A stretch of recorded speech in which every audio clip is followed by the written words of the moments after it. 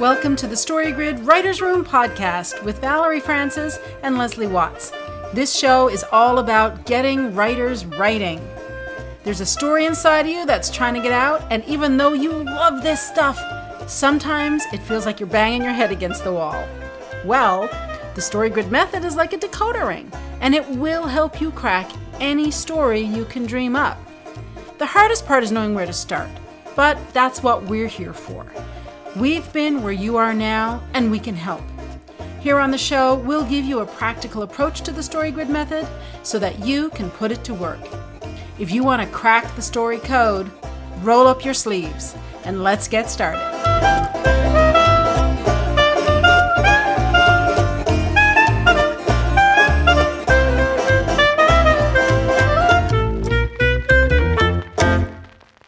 Welcome to Season 1, Episode 3 of the StoryGrid Writer's Room podcast.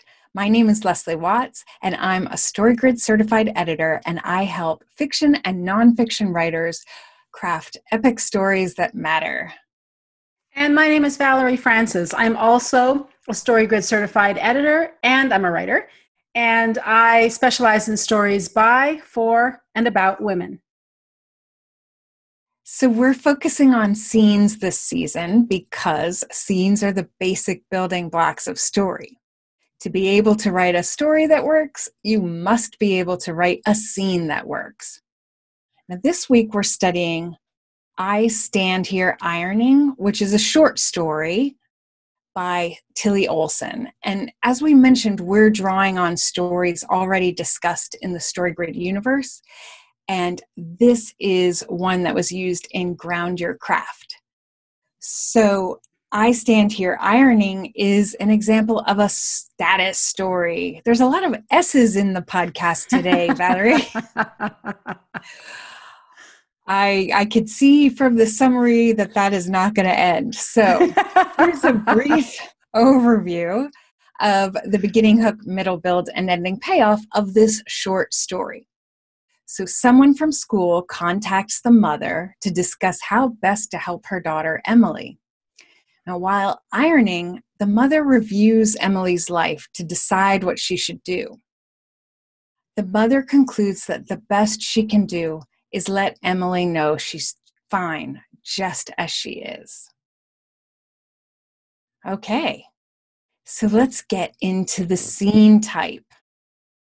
Now we have a short story again, so this is serving all of the obligatory moments and establishing all of the conventions. It's all in one. But what kind of scene is this, Valerie? Well, for those of you who are in Ground Your Craft, will know that Sean has identified it as the rise and fall event in a status story. Oh, I'm already getting tangled up in the S's, Leslie. This is going to be interesting. I don't argue with what Sean has said, but I have an additional take on it. I identified immediately with the mother in the story, and I saw it as a scene in which the mother is kind of doing a mea culpa. She knows she hasn't done a great job of raising her daughter, Emily, but she also knows that she did her best. She was left with a very young child. The father, or I don't know if it was her husband, but the father anyway, Emily's father has abandoned them.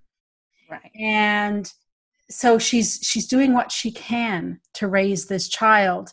And now that Emily is 19, she's looking back over the way she has raised Emily, and she knows there are deficiencies. And she feels heartbroken. I was going to say guilty. I don't think it's guilt. I think it's heartbreak that she couldn't have done more for her child.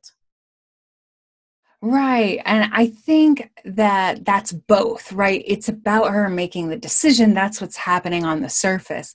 But underneath that, of course, she's doing this accounting, right? And though, yes, exactly as you say, she finds that she came up short, but she also understands that given the circumstances, she did the best she could. So this works really well, I think, in the context of a status story, because it's all about what we're willing to sacrifice, what we're willing to do to gain respect, usually third-party respect, right? And how we want to approach life. Do we want to pursue someone else's definition of success, or are we going for an internal definition? So what's really interesting, I think one of the fun things about this scene is that we've got 3 onstage characters, which is the mother, who's the narrator. We've got Emily, and then we've got the person who's making the request. Oh, why don't you come in and we'll talk about how we can help Emily. And 2 of those characters are unnamed. And then we've got loads of offstage characters because of the mother going through Emily's history. And what I like about this, there are some stories that you're appreciating them while you're reading them, but when you finish it and you reflect back, you start to see just how well it was crafted. For example, if you hadn't said, Leslie, that 2 of the characters, 2 of the 3 characters are unnamed, most people would never notice that. The first time this occurred to me that you could actually not name your character was when I read The Ocean at the End of the Lane by Neil Gaiman. That was the first book I read after reading The Story Grid, What Good Editors Know. So it was the first book I tried to analyze. So I read it all the way through first, and then I took out my Story Grid book and tried to analyze it. And it was only then, when I sat down to study the story, that I realized the narrator is not named. I mean, that's fancy footwork, Leslie. It really is. Right? Because it's you don't really miss it. And the point is, there are these 2 adults who are making decisions for Emily. And like, what a great idea to leave them nameless. It's about Emily, and that's, of course, the conclusion that her mother comes to. And the other conclusion that her mother comes to is Emily in this story is 19. So you have someone who is trying to help her in good faith, I think. Sure. And Emily's 19. Emily's mother was 19 when Emily was born.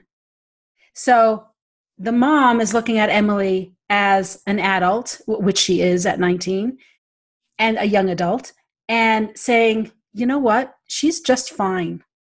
When you consider the upbringing she's had, she has found her niche. She is finally doing well. She's smiling and she's happy. She's got something. Leave her alone. I just think it's beautiful. It is beautiful. It is, especially in this era of hyper involved parents who are, even sometimes breaking the law to attain status for their children. It's a good story for us to be hearing right now. So the power dynamic in the scene is really important, especially when we're looking at scene types. And here we have the person from school. To me, at the beginning of the scene, it really feels like she's in the power position. I am here, benevolent person, offering to you and your daughter to help her out. So naturally, you want to take me up on that. But in the end, the mother and Emily, Emily, through her mother, regains agency and control over her choices because she says, no, thanks, right? And so you made a really good point that each of the main characters has an idea of what's best for Emily. And I think really they all do genuinely want what's best for her, but not everybody knows what's best for Emily. Emily knows what's best for Emily. So I really like that. Yeah, the power at the beginning, the person from the institution, from the school, has a firm belief that they are the authority figure and that the power rests with them. And they can't understand why the mom isn't calling them back to help. And part of me, now maybe it's because I'm a mom, that this resonated with me so deeply. And my kids are hardly kids anymore. They're 17 and 21, right? So they're sort of in the range of Emily here. So maybe that's why I had such a visceral reaction to I Stand Here Ironing. But I mean, we get this even today with the authority figure coming in, the school, all the way up through, right? But even in high school, the authority figure coming in and saying, we know what's best for the kid. And when parents push back and say, maybe the kid knows what's best for the kid, especially they're not 5, right? They're young adults. And if they make a decision and it turns out to be the wrong one, then it's their decision and they will learn, you know? So I love this story. I really do. And it is so heartbreaking. It is so, I can see the mom ironing and thinking through all of this 19 years of history with her daughter as she methodically, mundanely irons yet another piece of clothing, right? Yes. Beautiful stuff. So that's our exploration of the scene type. And when we analyze the scene, we answer the 4 story event questions and identify the 5 commandments of storytelling. So, of course, these are covered in detail in StoryGrid 101, which is available as a free download on the StoryGrid website. So, Valerie, what's the story event here? How are you breaking this down? So as you say, there's 4 questions. The first one is, what are the characters literally doing? And oftentimes, this sounds like a trick question. It did to me anyway when we learned it. Because Sean doesn't ask you a question that's easy, ever. So in our certification training, when he would say, what are the characters literally doing? In my mind, I was thinking, what's the catch? What's the catch? What do you mean? What are they literally? But it is simply that. What are they literally doing? And in this case, the mother is literally ironing Emily's dress. And an easy way to think about this is all of this comes from the actor's world. So if you've ever acted or you know someone who's acted or if you've listened to interviews with actors, the question is, what do I do with my hands? What do I do with my hands? Right? So to me, this question is, what are they doing with their hands? Right? When you're on stage or on screen, you physically have to be doing something. So what is that?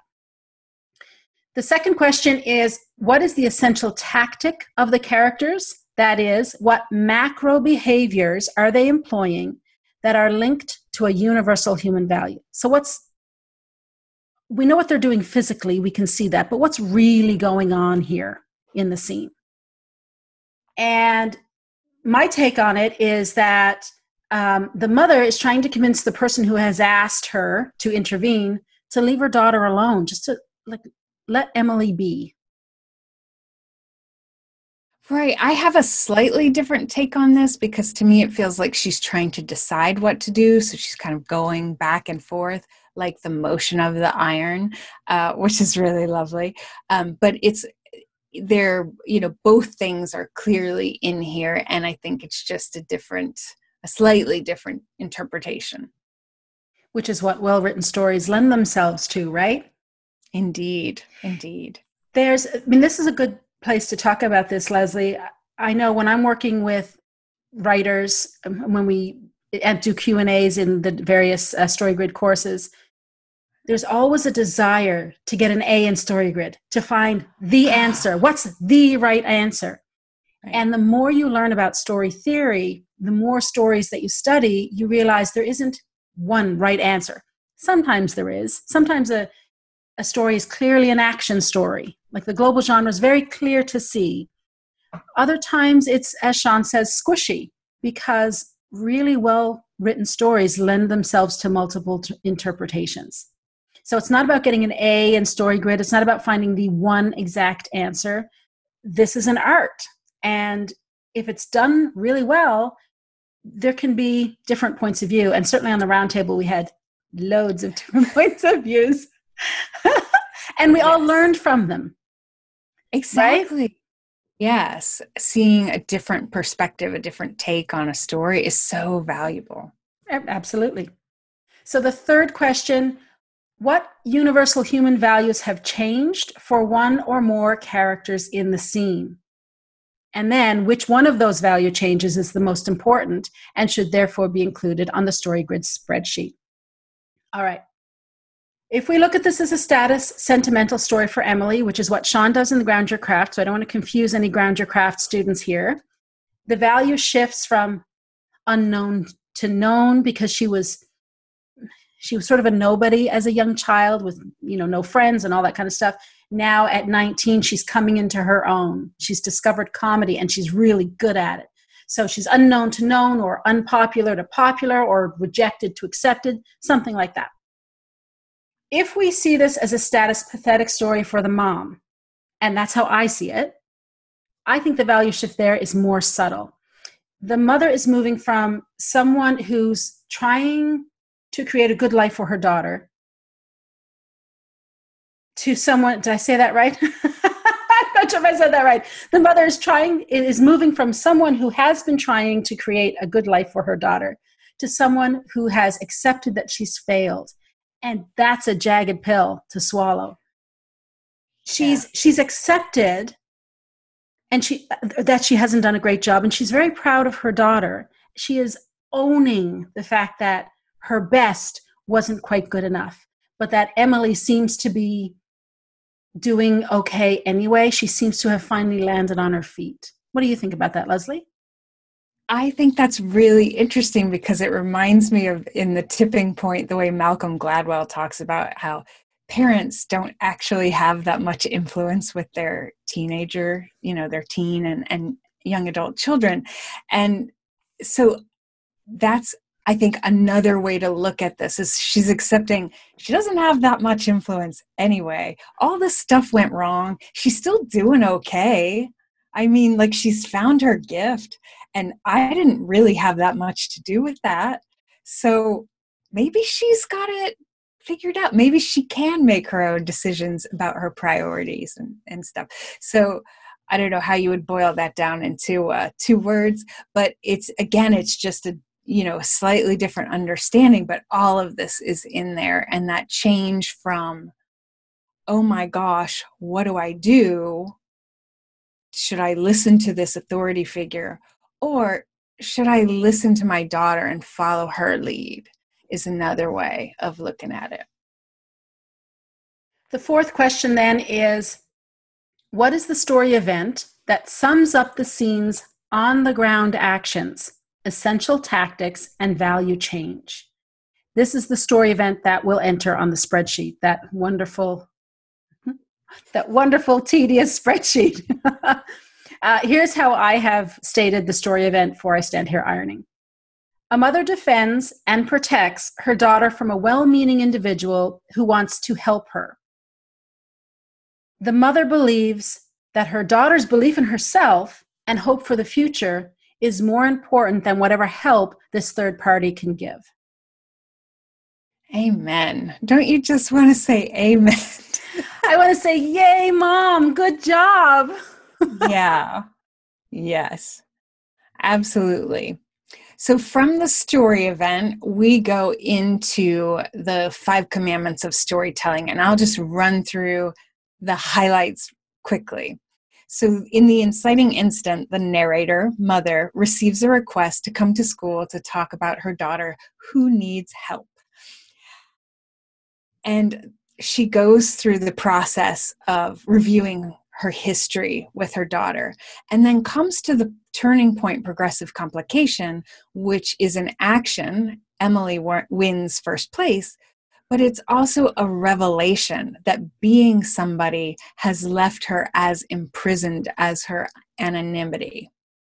The crisis this raises is, does the mother agree to discuss her daughter's situation or not? The climax, the mother declines, concluding that Emily will find her own way. And the resolution really is, the mother concludes this is a step in allowing her daughter to become who she is naturally, rather than conforming to someone else's standard. Oh, if we could only bottle that up and give that to our kids, right, Valerie? That's right. Oh, okay. So That's the basic analysis. Now we want to talk about what's special about this scene, what's really interesting to us, what does the author do really well. Valerie, what's your take on this? I think that I Stand Here Ironing is a beautiful example of a well-crafted story that lends itself to multiple interpretations. I mean, on the round table, we got this all the time. I am confident that we will get this comment again many times on the Writers' Room podcast. And that is, how come you're differing? Surely there's only one answer. And I mean, I started to talk about this a minute ago, and I'll just go into more detail here. When we're writing a story, we've got to be very clear in our choices and very strategic in our choices. We're going to pick one global genre. There can be elements of many genres. There can be a secondary genre. There can be an external and an internal genre, but you're going to have one global genre. So in this case, it's a status story, or we're seeing it as a status story, okay? As the writer, you know exactly what kind of story you want to tell. Like, I'm writing a psychological thriller. That is my global genre here. So all of the decisions that I make are going to flow from that genre choice. So while I'm in my writer's room, working away on my story, I'm being very deliberate in all my choices. And all the arrows in my story are pointing to psychological thriller. All my 20 core scenes will turn on that value, everything. The wants and needs, the point of view, and everything is pointing toward and supporting my global genre choice. That's great. That works wonderfully while I'm in my writer's room. Here's the thing we have to understand as writers, whether it's a short story or novella or novel or screenplay, whatever it is we're writing. Once that manuscript is locked and it goes to the publisher, whether you're self-publishing or a third party is publishing, it's not yours anymore. It now belongs to your reader, and your reader is going to take from it what he or she wants, depending on their experiences in life and their point of view. Like, for example, with I Stand Here Ironing, I see something in it that Sean didn't pick up on because I'm a mom, right? And I have a daughter who's 17. I'm a single mom. So just like the narrator in this story, so I can really resonate with a lot of things in the story. You do your best, but you wonder then if your best was good enough, and you just kind of have to wait and see what your child blossoms into or doesn't blossom into, whatever the case may be. Mine are both blossoming. Thank you, Lord. So I latched onto that, and I saw the status story from the mom's point of view. Sean saw the status story from the daughter's point of view, and I can absolutely see where he's coming from. I have no argument with his interpretation of it. But I read the story before I heard Sean's analysis of it. So I remember that really catching me off guard, thinking, oh, really? You're looking at it from Emily's point of view? It never occurred to me to look at it from Emily's point of view. I just zeroed right in on the mom. So once your story leaves your hands, it's not yours anymore. So whatever your intention was, it kind of doesn't matter. Right? I mean, it matters because it's your book, your story, you're always going to remember. But it's not our job to tell our readers what to think or how to feel or what to take from our stories. Right. It's our job to present the story and allow the readers to take from it what they need to take from it and what they see in it. And with a really well-written story, if someone reads it today and then reads it in 10 years' time, they're going to see a different thing in the story, not because the story changed, but because they have changed. I hope that makes sense. Absolutely. And just to be clear, you're not giving people carte blanche to muddle their genres. You have to be crystal clear about your intention. And the really cool thing is that when you really focus on the global genre, these other pieces come in, and that lends the universality. That specificity is what makes it universal. And that, so that even if someone's not a mom, they can still get this. But what they get from it might be a little bit different. Right. You make an excellent point there. Thank you for underlining that for me. I'm not saying you can just throw whatever you want in there and say, you can't tell me what to do. Well, no, I can't tell you what to do.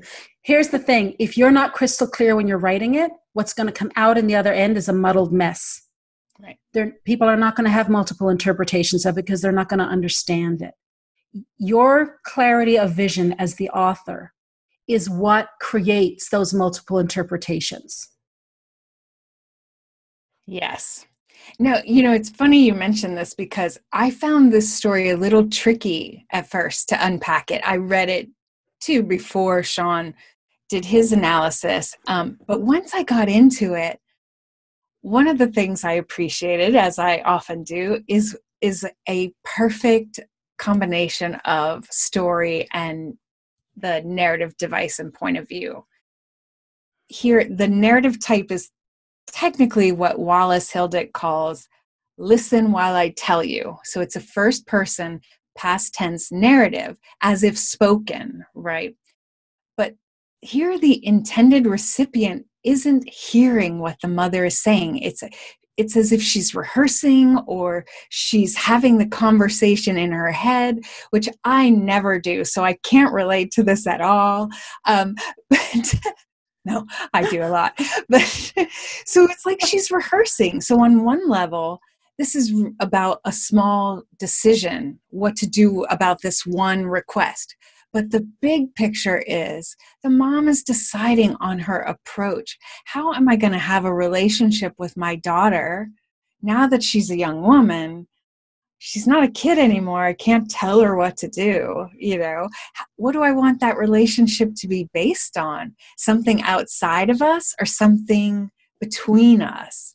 So given that she can't change the past, how should she relate to her daughter now? And should she encourage her to pursue third-party respect, or should she focus on the relationship? Now, we get a lot of backstory and history in this story that doesn't seem to move the plot forward. The key, of course, is that the mother is making sense of the past so she can make a good decision. So it's not the event so much as what the mother concludes about them. The past does not dictate the future. And you cannot control cats, I think, is also a good takeaway from today. But also so that she can help Emily in this way, right? By encouraging her to not fall into the same trap that she did while she was raising her family. For those of you listening to the podcast, you have to check out the video of this because Leslie's cat is totally stealing the whole show here. She often does. She often does. What's her name? This is Lady Gwendolyn. Okay, so Lady Gwendolyn is putting in a cameo today. She'll send us her bill later, I'm sure. I am sure.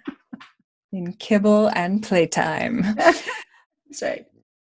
Okay, so to wind up our show, we touch in with our key takeaways from the scene. Valerie, what do you have for us today?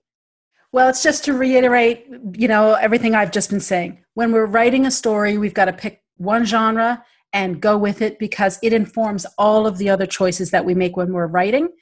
However, once we've locked that manuscript and we send it out into the world, if we've done our jobs really well, our readers will see all kinds of things in it that we didn't even know was there. And for me, when you have a global internal genre, choosing a very specific narrative situation or narrative device is even more important than when you have a very straightforward action story. So here the narrative situation is embedded within the story, and it really gives us a perfect context to present this crisis the mother faces while she's doing this mundane action. So substance and form go together perfectly. And like the other short stories that we've looked at, on this show already, in the Roundtable podcast, as they come up when we're chatting with other writers, in a short story, everything does double and triple duty, right?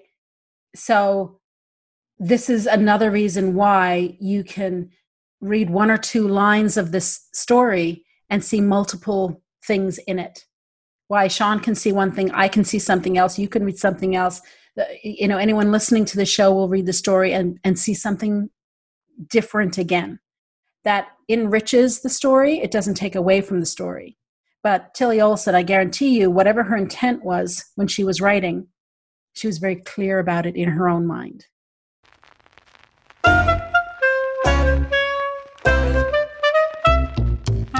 And that wraps it up for this week. Remember, if you want to become a better writer, you've got to write, and you've got to read. Why not challenge yourself this week to take one of the ideas we talked about in the episode and use it in your work? To support the show, leave us a rating and review and tell your writer friends about us. And if you're watching on YouTube, be sure to subscribe to the channel. If you want to see how we put story theory into practice, subscribe to the Unpodcast at valeriefrancis.ca/innercircle or writership.com. For show notes, blog posts, and information on the StoryGrid courses and guild, visit storygrid.com. Thanks so much for listening. We'll see you next time.